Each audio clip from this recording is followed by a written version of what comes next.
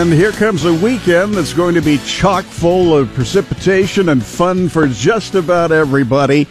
And a lot of people were going to try traveling this weekend. I'm not sure that that's going to work out for everybody. We need to keep a very close eye on things, keep a close eye on the schedules for anything that you needed to attend this weekend, because we are probably going to see some rapidly changing situations as we go through this weekend. Let's move on over to quickly to Susan, who I guess I need to play Where's Susan today, Miss Littlefield. Where are we? I am still in Kearney at the Nebraska Cattlemen's Classic. We just finished up with the 3 cattle shows of the day, so things are kind of quiet for a little bit before sales pick up over the noon hour today. Okay. Well, that's good to know. And what are we seeing today at the Cattlemen's Classic? Well, lots of varieties. We just finished with the Keys. We had the Maine and Jews earlier today. So some beautiful livestock once again. And the cool thing is they've got a scholarship program that's available. So if you're a junior showman wanting to purchase some cattle, you have the opportunity to re-enter the cattle that you may have purchased the heifers from the last couple of days and show them this weekend and earn some nice scholarship money. So right. Does it manage a senior in your high school or not? So. All right. Well, very nice. Big show and big doing. So let's find out what the Ag team is working up for us information-wise. Well, you were just talking weather, and coming up at 12:19, it's a Friday, which means Al Dutcher joins us to talk about weather happenings into this next week, which will make things interesting, at least for today, into tomorrow. Coming up at 12:45, guess what? We're talking weather, but not weather here. We'll talk more with Don Rose of U.S. Commodities about the weather in South America, the dry concerns, the wet concerns they've had in Brazil. So he's had a chance to see all of that firsthand. And then we're going to learn more at 1:17 about Bragg. It's a really cool program. It's almost like a junior lead program per se, but it's for kids in Buffalo County as they learn more about agriculture. So that's some of the happenings coming from the farm team. All right. Well, we'll look forward to it, and we'll check in again at Cattlemen's Classic. Thanks very much. Jason Jorgensen, we're going to maybe send some people to state here tonight, huh? We could. District finals across state if those games get played. Yeah. Some of those have been changed a little bit, but some girls' district final basketball action across the state. We'll talk a little about that. Also, speaking of women's basketball, the Nebraska women were able to pull one off last night. It wasn't pretty. They didn't shoot the ball well, but they found a way to notch their 20th victory of the season with a victory over Penn State. Freshman post Kate Kane had a night to remember. She had 20 rebounds last night. Whoa. That's getting after it. That is good. She kind of controlled the lane for the Huskers. Also, we'll talk about the Husker baseball team. Things did not go well yesterday against second-ranked Oregon State. Tonight, the Huskers get a chance against Utah. Then tomorrow, they will play Oregon State again. And UNK and Kearney will host the Nebraska NCAA Duals Wrestling Tournament tomorrow. That will affect a number of teams from across the state in classes A, B, C, and D. All right, very good. And Bob Brogan on business. Technology companies are helping to push the stocks higher as investors are looking through the latest batch of company earnings and deal news. Meanwhile, the Federal Reserve, expects the economic gains that we're experiencing to prompt some gradual rate hikes. And the Trump administration is hitting more than 50 vessel shipping companies and trade businesses with sanctions in the bid to turn up the pressure on North Korea. Mm-hmm. So those are some of the stories we're watching. Thank you, Bob. That plus weather coming your way on midday. Back on Halloween, we had our first snow, and Barb in the office, she said, you know what that means? 31 snows this year. And she said the other day that we were up to like number 25 or number 26. So wow, it could happen. Yeah, exactly. All right. Well, here is your Ag Weather with Paul Perkins, brought to you by Holdridge Irrigation. Yeah, more wintry weather on the way right now. It's nice and quiet. Most of our temperatures in the low and mid-20s. We do have some low 30s over northeast Colorado and northwest Kansas. Winter weather advisory, though, kicking in tonight through tomorrow afternoon for west central to east Nebraska, also into northwest and north central Kansas.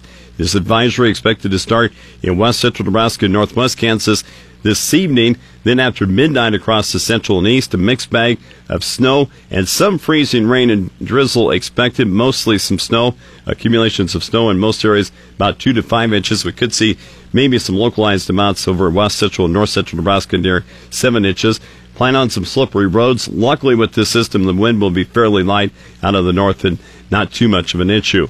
Today, of course, milder with that sunshine and light winds as some high pressure drifts off towards the east. Tonight, we're going to see this quick-moving area of low pressure swing onto the plains. Snow and some freezing drizzle and rain becoming more widespread and heavier in the overnight. Most of the wintry precipitation expected to fall tomorrow morning, but it could linger some into the afternoon. We will see our skies quickly clear out tomorrow night as that system departs, since it is a quick mover. Sunshine returns with some moderating temperatures as we head towards Sunday through Tuesday. No obviously big weather systems that expected to impact our region in the extended forecast. There is at least a slight chance of a mixed bag of precipitation with the small system right about Wednesday or Thursday, depending on the storm track. In our long-term forecast, that very good likelihood that Nebraska and Kansas temperatures will be colder than normal Wednesday through the first 8 days of March. And actually nearly the western two-thirds of the U.S. going to be colder than normal through that time period. In central Nebraska, early March daytime highs usually are on average in the mid to upper 40s with average overnight lows in the low 20s. Our precipitation forecast expects it to be fairly active, mostly above normal precipitation Wednesday through March 8th. Looks like that more active period going to be the mid and late part of next week with that system moving in out of the southwest. Weather factors in the market include dryness leading to lower crop estimates in Argentina and continued rain in central Brazil. Over the next few days here in the U.S., heavy rain will maintain the flooding or worsen existing flooding from northeast Texas into the Ohio Valley. A snowstorm unfolding this weekend from the Central Plains into the upper Midwest. Only fractions of an inch in melted moisture expected to fall in the wheat areas from northern Kansas through Nebraska and northeast Colorado. Major Argentina crop areas will stay dry through this next week. That's leading to lower crop projections for both corn and soybeans. Across Brazil, wet conditions with below normal temperatures in Mato Grosso, causing more delays for the soybean harvest and planting of second crop corn. Cold weather spreading from Ukraine and Russia into Europe needs to be watched over the next few days. There's little snow cover to protect the wheat in Europe from the very cold air. And our ag weather brought to you by Holdridge Irrigation, your Reinke dealer. I'm looking at it's kind of entertaining to look at the National Weather Service charts and some of the ones that you deal with when you're looking at what we're going to put on the Facebook page, because it's like making book in Las Vegas. There's a 90% chance that we'll get less. There's a 10% chance we'll get more. So they kind of split the difference, and it looks like people right along the Nebraska-Kansas border areas, what we're dealing with here is a lot of diagonal action. And anywhere from, less than 1 to 4 or 5 inches? Exactly, yeah. Most areas about 2 to 5 inches. A lot of us 2 to 4. Yeah, lesser amounts as you do head farther to the south and east. And what's probably going to help in us not getting a whole lot of snow than we've had with these previous snows is going to be a little bit warmer, so that snow won't be fluffing up to about a 4 to 5 inch snow with very little moisture in it. This is going to be actually a fair amount of moisture, but it's going to be a quick mover, and then it's actually going to be milder than we have been over the last several weeks. And not a lot of wind involved with it. No, light north winds at about 5 to 10, just some slickery roads, and just going to have to deal with it probably late overnight into tomorrow morning, and probably by tomorrow afternoon. Late, it should be all done. Okay, here on the air, also with our app and our Facebook and our Twitter and just about everything you can imagine. And when you need weather anytime, KRVN.com.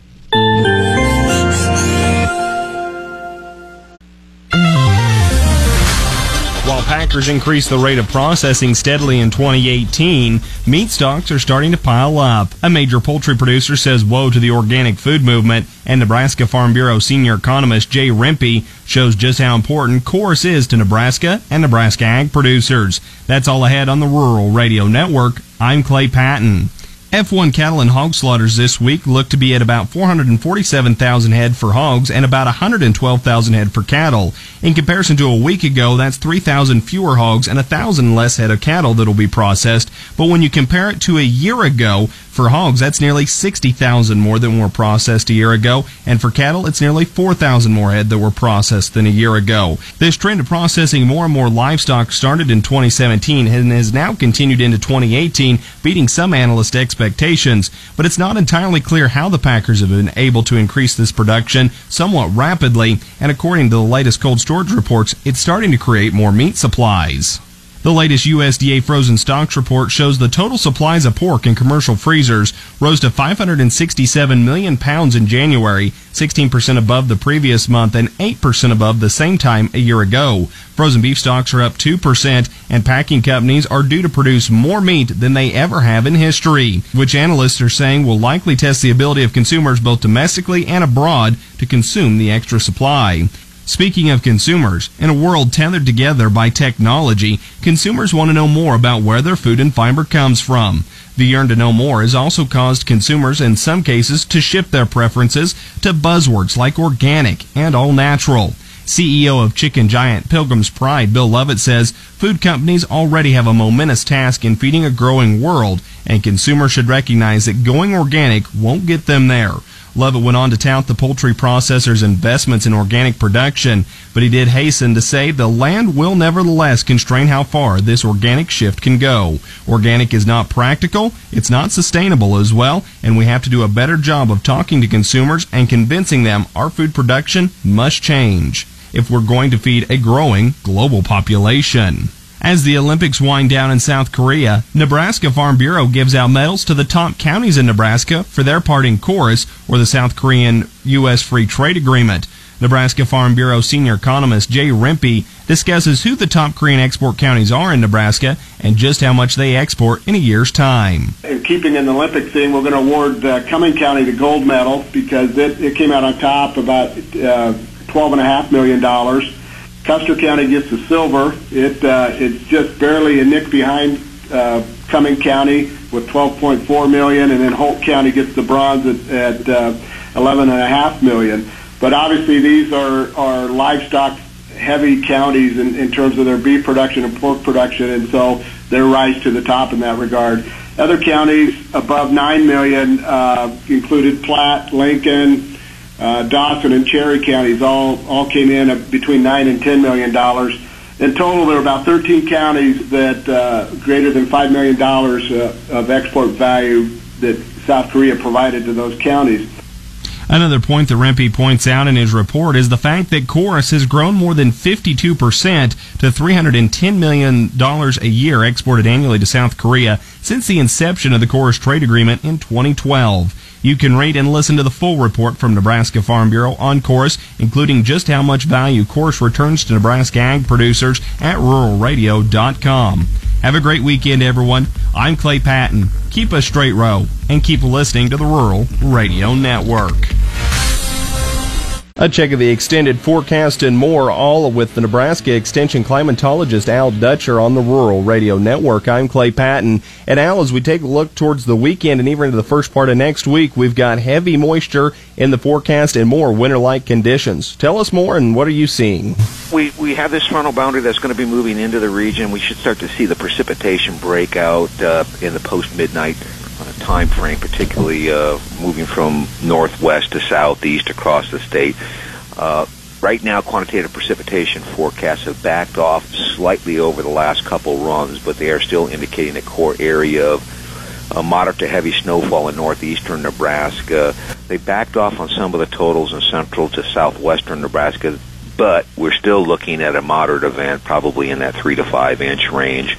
Where the real question lies is as you get into southeast Nebraska and how quickly we will change over to snow depending on how quickly the cold air moves in. We could see along the I-80 corridor several inches of snow. We could also see a mess of snow, ice, freezing drizzle, just like we've been going for this last week with these storm systems that move through. So this is a real mess. But more importantly, as the system pulls to the east, once again, we're going to see exceptional precipitation from essentially southeastern Oklahoma, northeastward through the southern half of Indiana, Ohio, and then points to the south, particularly the areas of Tennessee and western Kentucky, upwards of another additional 5 to 6 more inches over this 7-day period.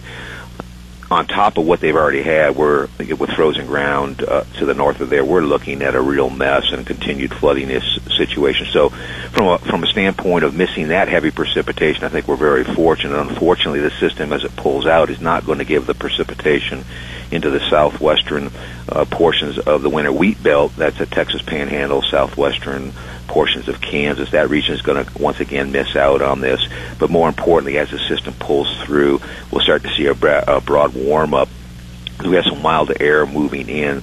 So the recovery on Sunday may be tempered somewhat by the depth of the new snow, particularly in the northern half of the state.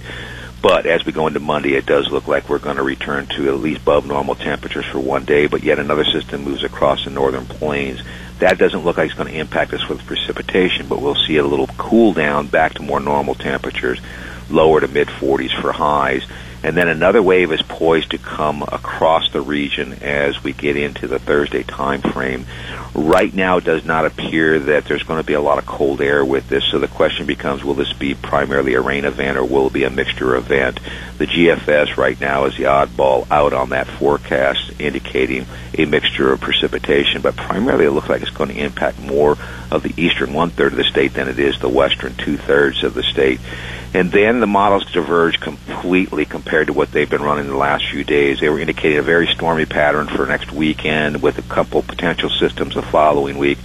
This morning's runs, they've backed off significantly from that. They do bring the storm activity in, but at a much later time frame. We're in a little bit stormier pattern right now. We need to make hay while the sun shines, so to speak. The southern Rocky Mountains need to be the beneficiary of some of these big systems to get that snowpack up. But overall, this looks like a typical late end of the winter where we're going to be flipping back and forth between very warm, very cold temperatures. That means increased tendency for storm activity. That again, Nebraska Extension climatologist Al Dutcher talking to us about the extended forecast and what we could see for moisture as well as winter, maybe continuing a little longer. Keep listening to the Rural Radio Network. You're listening to Midday on the Rural Radio Network, and it's time to check sports with Jason Jorgensen. Hey, thanks, Derek. Well, the Nebraska baseball team dropped one to second-ranked Oregon State yesterday, 9-1 in the Big Ten Pac-12 Challenge. Tonight, the Huskers look to bounce back at 6 against Utah. Nebraska's scheduled to take on Oregon State again tomorrow afternoon out in Arizona. Kate Cade produced one of the best rebounding efforts in school history while producing her 5th double-double of the season to help power Nebraska to a 59-51 win over Penn State last night. Kane pulled down 20 rebounds to help the Huskers pick up their 20th victory of the year.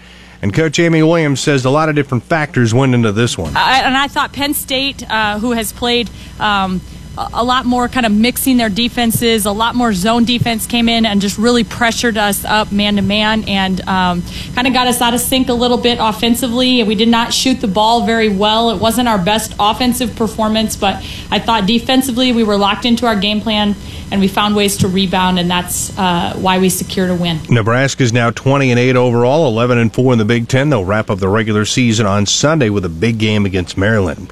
Kearney and UNK is once again hosting the NSAA State High School Wrestling Duels tomorrow. Quarterfinals for classes B and C start at 9 a.m. with quarterfinals for classes A and D at 10:30. The finals are slated for 5:30. And Pittsburgh State is the host spot for this weekend's MIAA Indoor Track and Field Championships. Those start this afternoon. Don Leahy, the retired athletic director of the University of Nebraska at Omaha and Creighton, has died after a long bout with cancer and other health issues. He was 88. His family made that announcement today. Leahy was UNO's athletic director from 1974 to 1985 and again from 1994 to 97. He was the driving force behind the Mavericks starting a Division I hockey program in 1997. He was also Creighton's athletic director from 1985 to 1990. And Germany will play the Russians for the gold medal in men's hockey. Germany upset two-time defending champion Canada 4-3 in the semifinals, while the Russian players shut out the Czech Republic 3-0. This will be Russia's first trip to the gold medal game since 1998. Canada's loss comes a day after the Canadian women's team was upset by the U.S. in that gold medal game. That's a look at sports. Have a great day. I'm Jason Jorgensen. Stay tuned. More Midday is just ahead. You are listening to the Rural Radio Network.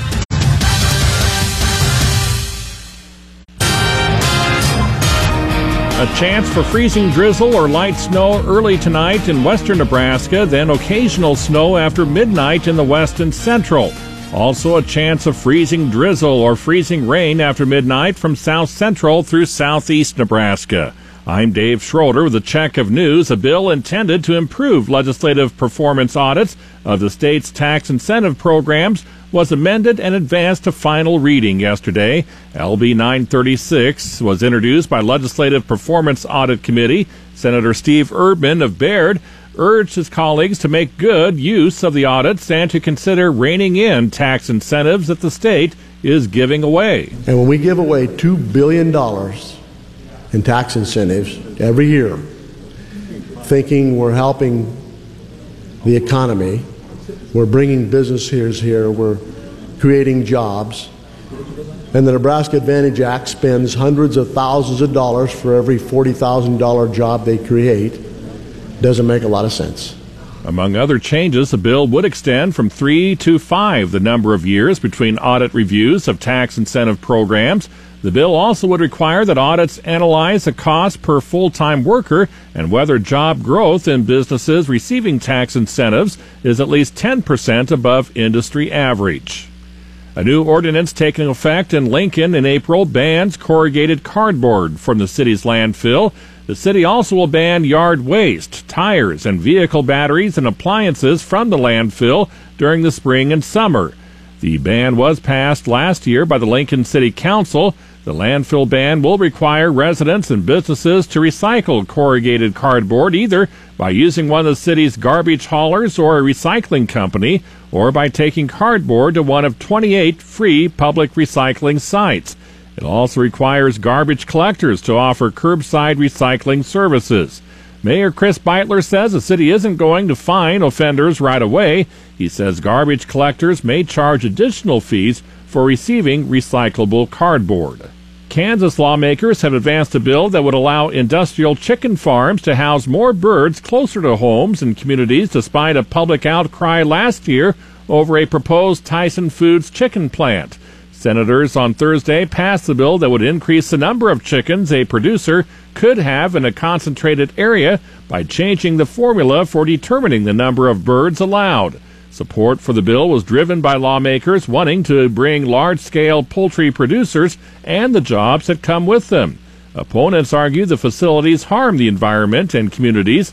The bill comes after residents in northeast Kansas counties successfully beat back a plan that Tyson proposed to build a $320 million facility processing more than 1 million birds weekly in Tonganoxie. Put our app on your phone and listen to podcasts and on-demand audio on your schedule. Reporting from the KRVN News Center, I'm Dave Schroeder. So what's it really like to the south? Good afternoon, I'm Susan Littlefield on the Rural Radio Network. Don Rose is with U.S. Commodities and has spent the last couple of months in the southern hemisphere as he talked to me from Paraguay first about the rains that have been moving through Brazil.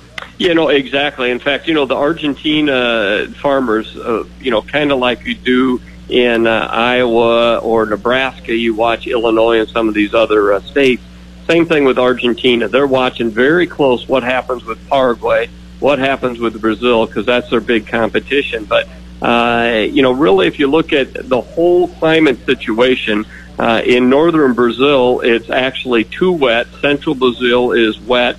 And as you move into southern Brazil, it starts to get drier. And into Paraguay, it's still moist but a little bit drier. And then it just gets dry into Argentina. But the Brazilian crop right now, from what we can pick up down here, it looks like it could be a record on soybeans again. Remember, last year, Brazil had a record supply of 114.1 metric tons. And a lot of producers, at least in Argentina, southern Brazil, have been in. Talk in terms of a 115 to 116 million metric ton crop, but their corn crop last year was 95 million metric tons, and because of lower acres, and maybe some planting delays because too wet, maybe think that could be a 91 million metric ton crop. But the bean crop in Brazil has a chance to make up a percentage of the loss that we have in the bean crop in Argentina. So curious, from a producer out there that hears us talking about the weather in Central America, Argentina, Chile, Paraguay, what does that mean to them? How can they take this information in, what they hear the commodity brokers, what they're reading about, and be able then to market their own grain here in the U.S.? Well, I think one thing you learn about the producers around the world are all kind of similar. There's a lot of information travels pretty fast around the world, and from a risk management standpoint, I would say the producers in the U.S. probably do a little better job using some of the marketing tools that we have, the options, the futures market, some of these different types of contracts that we have in the U.S. But, right now, Susan, for a producer standpoint in the U.S., being able to buy 1040 puts, selling 1180 calls is really a strategy to lock in a pretty good profit zone. Remember, last year we went into just over the 1040 mark on the board. So we've got a lot of risk premium dialed into the market already. And, we're not certain what the crop size is going to be in South America, but it does look like the acre potential in the U.S., soybeans could be over the corn. So we think there's some marketing opportunities right here on soybeans. Remember, this market's as good as the next weather forecast, and these things can change pretty fast. La Nina is still very much intact, and, so that's really is the driving force. I don't think it matters what side of the America you're on, north or south. All farmers think the same when they're looking at their crops, when they're sitting there, their morning coffee, looking at the weather maps, looking at the marketings. We all deal with it in the same way. That's true. And, you really see it when, you get into – it's a great reminder when you see the producers in the Argentina area, Paraguay area, with a crop that maybe isn't as big as they think, and they're not sure if they should be selling ahead because they're not sure what they're going to have. And so it's very much the same. And I just remind people, that the U.S. raises over 4 billion bushel soybean crop, and Argentina alone raises over a 2 billion bushel soybean crop, and Brazil raises over 4 billion bushel crop. So it just tells you that South America, Argentina, and Brazil is really a powerhouse, and they're ones that are watched probably around the world as closer than the U.S. production. Well, I had a producer that asked me the other day, Don, if producers in South America closely watch U.S. weather patterns during our growing season as much as we watch theirs. I think they really do, and I think the thing, very much like we have in the U.S., it's hard to get real accurate information on weather and even the production cycle unless you're really on the ground. And I would say that's very much in South America. They're very curious on what's going on from real people on the ground.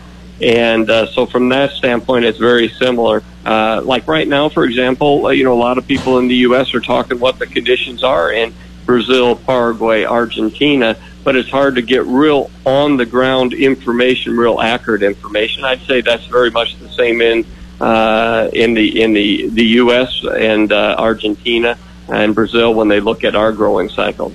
Anything else, Don, that you would like to share with the listeners back here in the States? Well, I think one thing, I did travel all the way from the north to the south into the Antarctic even, and then back up again. Antarctic, of course, there's not a lot of agriculture there, so I took a little brief spit off of that. But it really is a warming condition down there. It even rained in the Antarctic, which was very unusual, in fact, for this time of year, any time of year. So it looks like warming is continuing with the La Nina as far down as that area also. That is my conversation with Don Rose of U.S. Commodities, talking to me from Paraguay. I'm Susan Littlefield on the World Radio Network. Now let's get a review of the livestock futures trade with Joe Teal, Great Plains Commodities. Joe? Yeah, kind of a quiet day in the cattle complex. We're going to finish mixed. In the live cattle, we're going to finish a little bit lower in the front end, a little higher in the back end. And in the feeders, we're going to finish a little bit higher in the front end and a little lower in the back end. But we do have a cattle on feed report at 2 o'clock, and that, I think, kept the trade pretty quiet. We traded both sides of unchanged, back and forth all day long, and I think all eyes will go back to that cattle on feed report. Didn't see much evidence of trading due to the report yesterday, the cold storage report. Didn't seem to make any difference. Very quiet trade that I heard was still at 128 today, so that kept things quiet also. Over in the hogs, choppy day there too. We're going to finish mixed, a little higher in the front end, a little lower in the back end. So all in all, really, really quiet day in livestock futures. The cutouts in the cattle were a little bit lower on the choice, and but it has no effect really on the entire trade for the day. Same for the hogs, up just a little bit, doesn't make any difference. So we kind of limp out for the weekend, and we'll look at the cattle on feed report out at 2 o'clock. Thanks, Joe. Joe Teal, Great Plains Commodities. Total cattle slaughter for the week through Saturday, estimated at 572,000. Compare that with the holiday-shortened week a year ago, 2,000 less.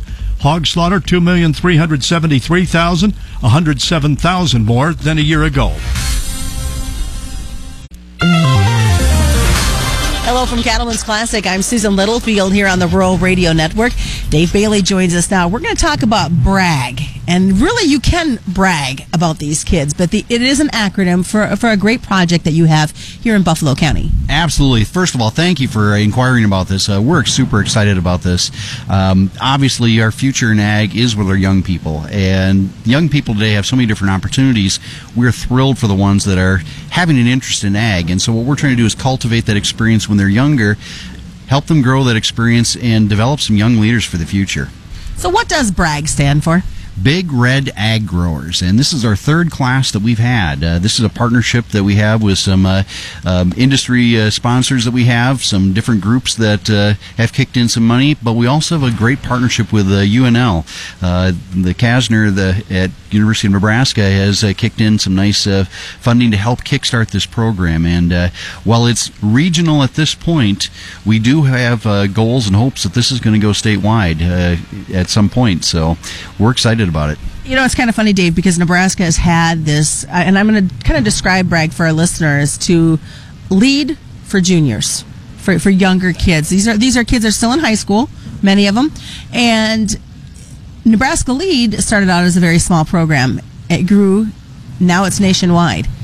I'm sure down the road you would love to see BRAG in some form expand to other states. Oh, absolutely. It would be a great investment, I think, for our future. Part of my job that I have in my daytime job is economic development and community development, and we have so many kids that, like when I grew up on a farm in Minnesota, my family said, there's no future here, go elsewhere and find it. Well, you can only do that so long before your rural communities die, and so we need to make that investment in these kids, and it's a great opportunity for them to learn about agriculture, learn about leadership skills, and become advocates for agriculture. I saw the kids that were here just 2 days ago, and a nice group of kids really learning more about agriculture, and they were very attentive in watching and hearing what the leaders and the experts in the industry were telling them. Yes. This is a year-long experience for these kids, and on Tuesday we had the group here at the Nebraska Cattlemen's Classic, and we're focusing on our Beef Day. And so the kids had a chance to see everything from conception of the egg, whether it's with artificial insemination or with embryos, all the way to the end product with UNL's Meat Lab. They had a chance to go in and see a Piedmontese steer hanging in the cooler there with the cuts of meat, how the animal grades out, the different products, the different goals with the different cattle that we have out there in Nebraska. So it was great for these kids to learn as much as they could about the beef industry. So what is the process for somebody to become part of the next BRAG class that lives within this area of Buffalo County?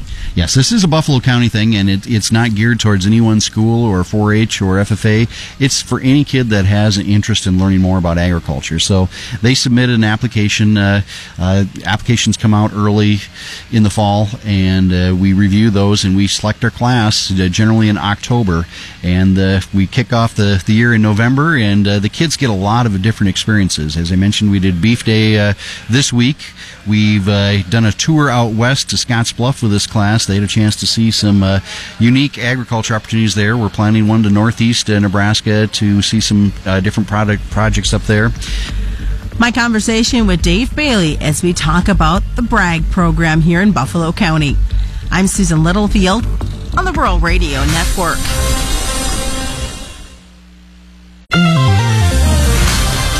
Pretty quiet in the grain markets today. Dewey Nelson on the Rural Radio Network as we finish mixed in corn and wheat.